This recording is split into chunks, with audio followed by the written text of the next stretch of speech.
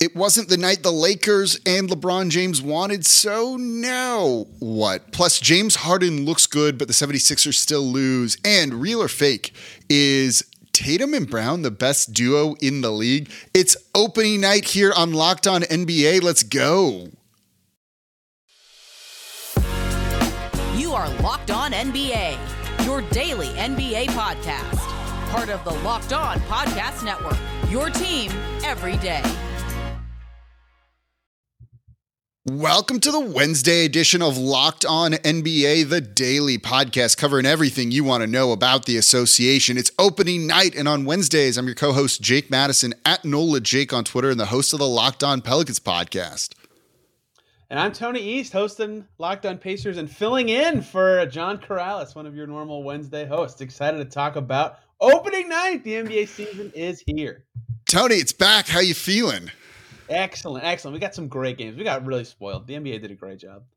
We had like a little bit of everything here on opening night, like the fun stuff, the silly stuff, like good play, some terrible things. We get to make fun of people. It's going to be a lot of fun. And today's episode is brought to you by Prize Picks. First-time users can receive a 100% instant deposit match up to $100 with promo code Locked On. That's prizepicks.com, promo code Locked On. So let's dive right on into everything, because we got to see the Los Angeles Lakers playing the Golden State Warriors. The Warriors get their ring. It took like 45 minutes to get there, but the game eventually started with maybe the longest intro we've had in a while. Oh, man. It was insane. It took a while, but it got going, and the game was close for the first quarter, and then the Lakers faded. So I wanted to start there. We don't have to go full on what trade should the Lakers make, but how discouraging was that for LA? Yeah, they can't shoot at all, and they have no answers for any other team's run when they can only score like 5 feet and in, right? They got good stuff from AD and LeBron and Russ at the rim, but as soon as they needed a jumper or needed to create something from outside of, say, 10 feet, they couldn't match it. The Warriors, who are obviously a fantastic shooting team, but they finished 10 for 40 from deep. And yeah, in that second quarter, the other concerning part of them not being able to make the shots to keep up is they were mostly getting torn up by the Warriors bench in that quarter. Yeah. Right? It wasn't even the Warriors starters that were doing the damage. So yeah, it was a really rough game for LA as soon as the first quarter. Yeah, the shooting's the big thing, right? When you look at some of the spacing for Anthony Davis, LeBron out there, less so for Russ because the spacing's always going to be kind of bad when he has the ball in his hands. Like they didn't respect any of the Lakers shooters. 10 of 40, you said they only had two guys who made multiple threes in this game, one of them being LeBron James, the other being Kendrick Nunn playing his first game for the Lakers. Just that roster is a mess. I can't believe they gave Pelinka an extension with this being the roster that they immediately after last season too, and not even waiting to see if they could do anything. But you look at that and you got like a vintage Anthony Davis performance, especially in that first quarter where he was great defensively. He kept them in it. But at no point, even when the Lakers got this one to say like 12 points in the fourth, did you feel like they were going to really take command of this? I think, LeBron and AD can carry you. I don't know if they can carry you when the rest of the roster looks this bad at times. Yeah, they just got nothing from any of their role guys or even any of their new guys, right? Patrick Beverley's supposed to be this big deal addition, 1 for 5, foul trouble, only plays like half the game. Lonnie Walker, 2 for 7. He couldn't really contribute. Toscano Anderson missed all his shots. Wenyen Gabriel missed all his shots. No one gave them anything. And on defense, they obviously got completely torched because they had no answers for what the Warriors are doing. But this is clearly a team that was constructed by someone who needs to continue to run the show for longer, apparently. That is a decision. Look, all the Pelicans fans who listen to Locked On Pels are like, please let this be the case, because there's a scenario where this team is so bad. They ended up with like the 1 or 2 pick, and New Orleans exercises the pick swap. And oh my goodness, how funny would that be? Man, the Pelicans would be like the title favorites for like a half decade if that happened. My goodness. Golden State, speaking of good executives, Golden State recovered very well from losing Otto Porter and Gary Payton because 3 lottery picks, Wiseman, Moody, and Kuminga, they can toss right in, plus DiVincenzo, who was awesome in this game.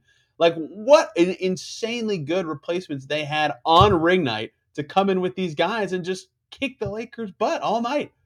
No, you said it right. Their bench is what really kind of got them a big lead and kind of sustained them throughout the game. They had 41 points off the bench. This is a team that's supposed to probably have their title window closing to a certain degree, and it feels like they're coming into a second life or something like that. You saw Jordan Poole lighting it up early after his big contract extension, making some threes, making some big plays. You had James Wiseman that comes in and gives them more defense and kind of a stout center at times. I thought at moments he did well against Anthony Davis. DiVincenzo is fantastic for them off the bench. They have all of these guys that are young and still growing. You have Andrew Wiggins that is just perfect in this system too. He scored 20 points in this.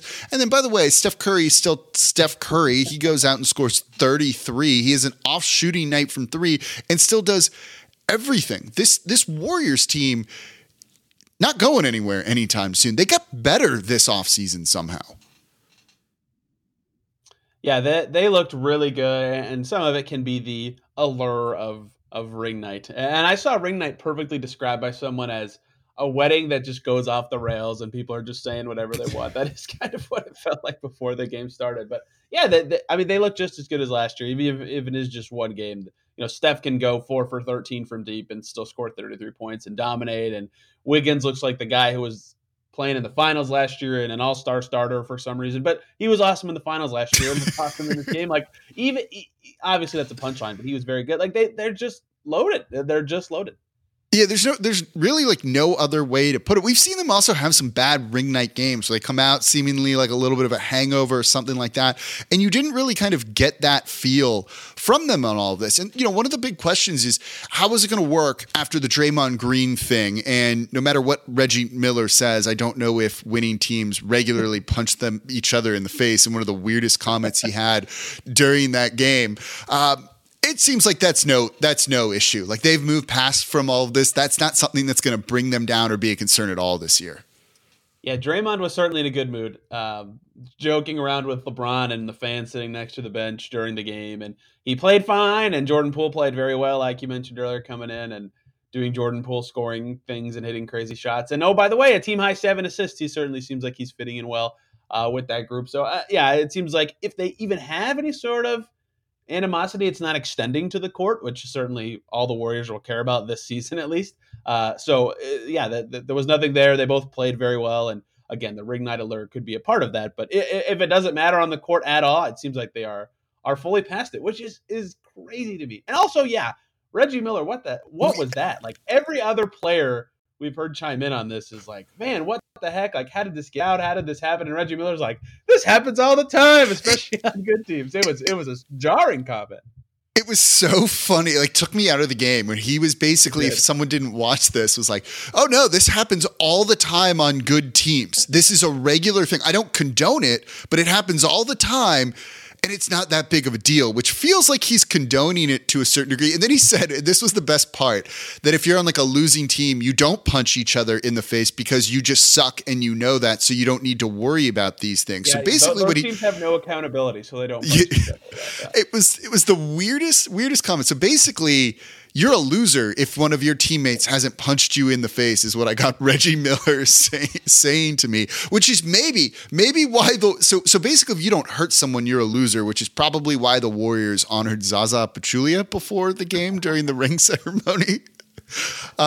It was just bizarre late on a Tuesday night on opening night. But there was another game. You had the 76ers fall into the Boston Celtics. We're going to get into James Harden, who looked pretty good, coming up here next in today's episode of Locked On NBA. Before we do that, though, today's episode of Locked On NBA is brought to you by Prize Picks. Prize Picks is daily fantasy made easy. You want to take Luka Doncic to score more than 26.5 points? You can do it. LeBron James to have more or less than 7.5 rebounds. Kevin Durant to have less than 6.5 assists. Steph Curry almost always to have more than 3.5 3-pointers made. And I love Prize Picks because it's daily fantasy made easy. Pick 2 to 5 players, and if they score more or less than their Prize Pick projections, you can win up to 10 times on any entry. It's that simple. And you're not competing against other players. This might be the best part. You're not going against professionals who do this with algorithms, machine learning, a bank of monitors. It's just you versus the projections. You see the numbers, you pick more or less than that. And PrizePicks offers projections on any sport you watch: NBA, NFL, MLB, postseason, college football, whatever it is you might want. They even have disc golf, cricket. They got tons. And entries can be made in 60 seconds or less. They offer safe and fast withdrawals, and they're currently operational in over 30 states and Canada. So download the PrizePicks app or go to prizepicks.com to sign up and play daily fantasy sports. First-time users can receive 100% instant deposit match up to $100 with promo code LOCKEDON. If you deposit $100, PrizePicks will give you $100. If you deposit $50, PrizePicks will give you $50. Don't forget to enter promo code LOCKEDON at sign up for the instant deposit match up to $100 with PrizePicks. And thank you for making Locked On NBA your first listen today and every day. We're completely free here 5 days a week, breaking down the biggest stories. Now for your second listen, game to game NBA. Every moment, every top performance, every result. The game to game Locked On show for the NBA. All of our hosts do about a minute after the game happens. We then compile those into one show. It's going to give you a recap on every single thing. Super useful when there's like 15 games at times in a night. But we only had 2, Tony. And then the first game we had, it was the Boston Celtics beating the Philadelphia 76ers 126-117. I want to get into Boston in the next segment, particularly Tatum and Brown.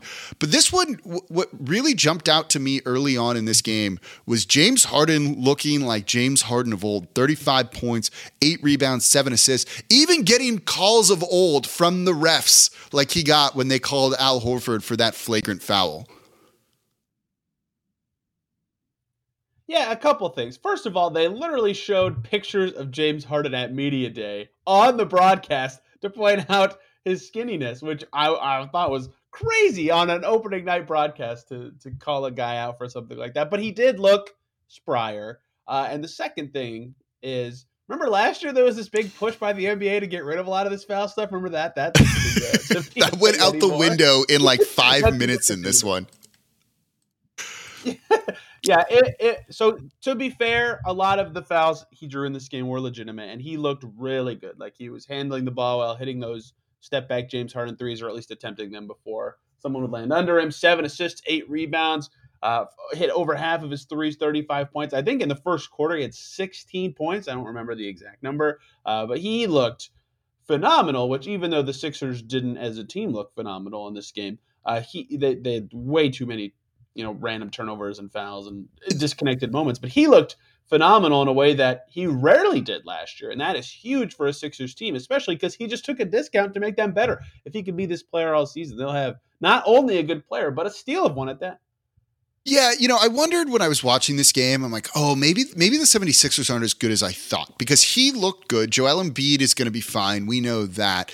But they seemed very, as you said, disconnected is the right word. And then you realize they're integrating so many new people, and they shook this roster up a decent bit, right? You had PJ Tucker in there too. Tyrese Maxey looked really good as well. He was at times their best player during this game. They're adding in a guy like Montrezl Harrell. They're just integrating so many new players.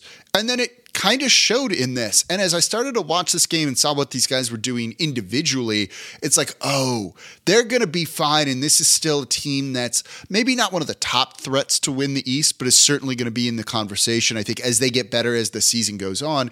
And if you get skinny James Harden, bought in James Harden, that is a very special player. There were 22 free throws in the first quarter combined in this game, by the way. Wow. So yeah, if he's going to get those type of calls too, because I thought that was not a great call against Al Horford for Harden sticking his leg out in the way he landed. If he's going to get those, the dude is super back, in my opinion, and that's a very scary James Harden.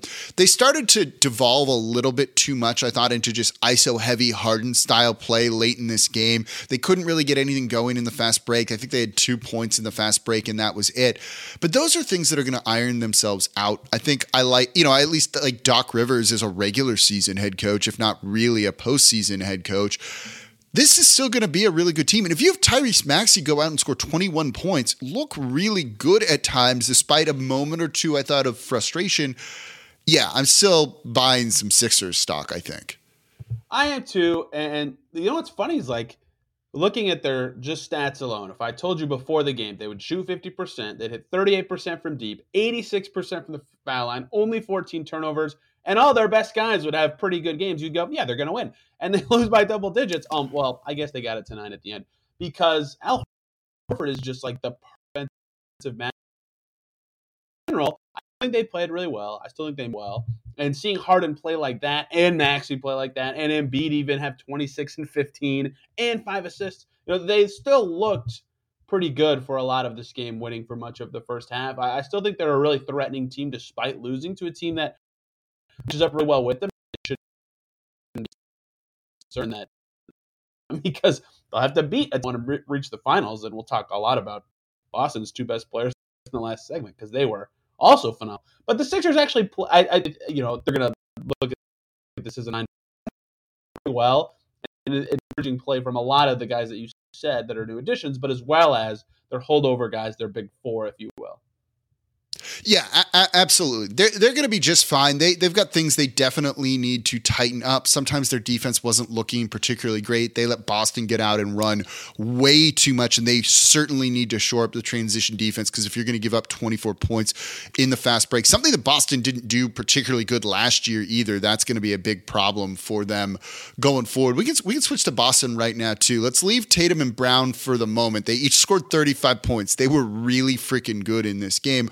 Horford had like an interesting one, but I thought you made a good point of like he plays Joel Embiid pretty well, and Joel Embiid went out and got his, but when you have kind of that like neutralizer, I think that can really help. And then they can bring in guys like Grant Williams and Malcolm Brogdon off the bench. Williams with 15 points, Brogdon running the offense with 16 and 4 on 7 of 11 shooting. They've had a weird offseason. Certainly with the Ime Udoka stuff, with Gallinari being out for the season after they were signing him, but they still managed to reload pretty well, and these guys are ready to step up. And it's similar to the Warriors. One of the things I was looking for is like, does this look like Boston of last year? And it's like, oh yeah, it definitely does still.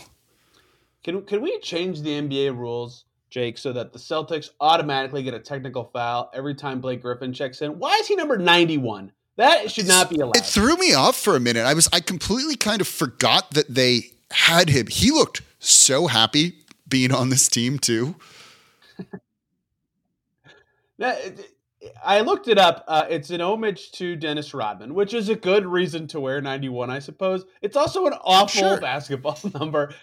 It drove me crazy the second he checked in. He did play fine in his limited minutes, but Brogdon was the story of their second unit. To me, like that's somewhere where they kind of lacked last year. They were hoping Derek White could be a little bit more of a creator for their second unit, and he wasn't. He was good for them, but not necessarily that for their second unit last year. To have a guy like Brogdon who can kind of guide things, run the offense, make it easier for Grant Williams to play this well, and also play this well himself. He had 16 points on 11 shots and missed all his threes, right? He still was able to be effective driving to the basket in a way that I cover the Pacers, that he's shown and evolved as a player over the last 3 years. So that's a really huge addition for them. Smart looked great as the defensive player of the year last year and more of a facilitator now for this team. They got a lot from their role guys, and that was a big part of their win. Yeah, Noah Vonleh even looked good. He was setting amazing screens in this one and freeing up guys like Brogdon and some of their other guards to really get downhill and attack the basket. And if you're getting like productive minutes from Vonleh, who's been in the league for 9 years and played on 8 teams, I think like, oh, this team still has a lot of depth. They're still really good. They very clearly are trying to move past the stuff with Ime Udoka and whatever went on with all of that. I don't know. They still look like they're an NBA Finals team. And after watching this one, I think people may have knocked them down a peg because of some of the offseason drama. And I think they're right back in it. This still looks like a team that's a big title favorite to me. For sure. Mazzulla, too, did a good job in his first game. He had one moment in the fourth. I think they were up by 8 when he took out Brown and Tatum at the same time.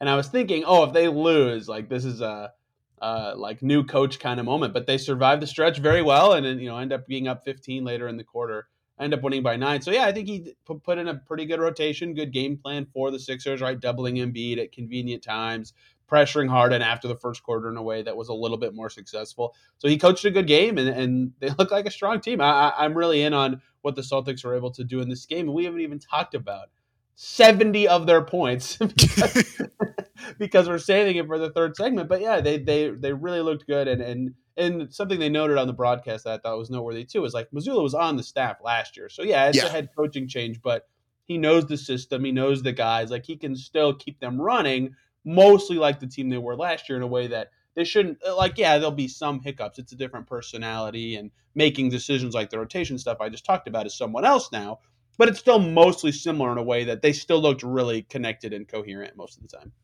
Right. And look, I don't think that it's, to me, it's fairly obvious they're not bringing Udoka back at any point in time, even after the season. But it wasn't like they put Mazzulla in to be a brand new head coach that can like put his own stamp on the team. It's still going to be the same stuff. And he's kind of a caretaker for this 1 year, just trying to kind of keep it going and see if maybe he can earn the job, I guess, in a case. But they weren't going to have any big shakeups or things like that. It's more the in-game management, as you said, the rotations, those type of decisions on a moment-to-moment basis, which this team has so much talent there. These guys have all been there together for a while too. It should be just fine. Boston still looked very much like a finals contender, one of the favorites in the league after everything they've been through. Theme of the night with them and the Warriors too, just kind of continuing everything going. Maybe we'll see another NBA Finals rematch here. So coming up, let's keep talking about the Celtics because, yeah, Brown and Tatum looked awesome. 70 combined points. That's coming up here next in today's episode of Locked On Pelican or Locked On NBA. Oh man, I'm just rusty and getting out of preseason stuff here. Locked On NBA.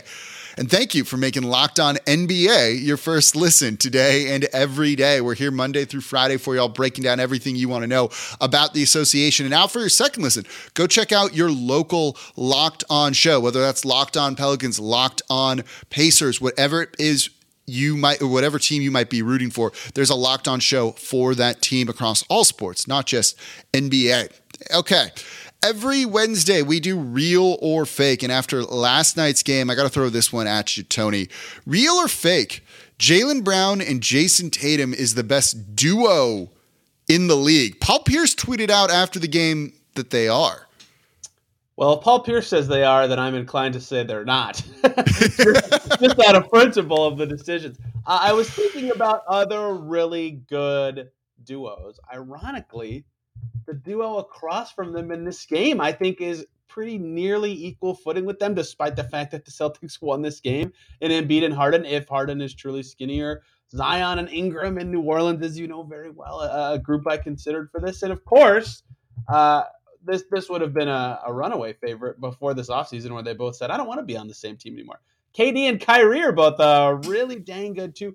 Considered all those, obviously Steph and whatever Warrior you think is the second best Warrior could be in this mix. I'm taking all of them, so you have to talk about them too in a second. But if they're going to score 70 points every game, it might be these two guys. They play the most in-demand position in the NBA on the wing. They can not only both light you up for 35 and score from all three levels, they're also both really good defensive players too. They can drive the offense without a point guard in there. Like when Smart's out, if either of them are handling things still go well. They're just really talented. It's part of why the Celtics made the finals last year. And I don't know if they're number one. I might myself still go for KD and Kyrie, even though the team could explode this season. But they're definitely making their case for it. And I got to say, with a small sample of one game for this season, I got to go with Rio. All right. Right now, call the season is what all the Boston fans are saying, right? It's over. They've won best duo in the league. So I'm going to say it's fake. But I'm kind of with you. It's closer. Now that I start to think about it, like it's fairly close.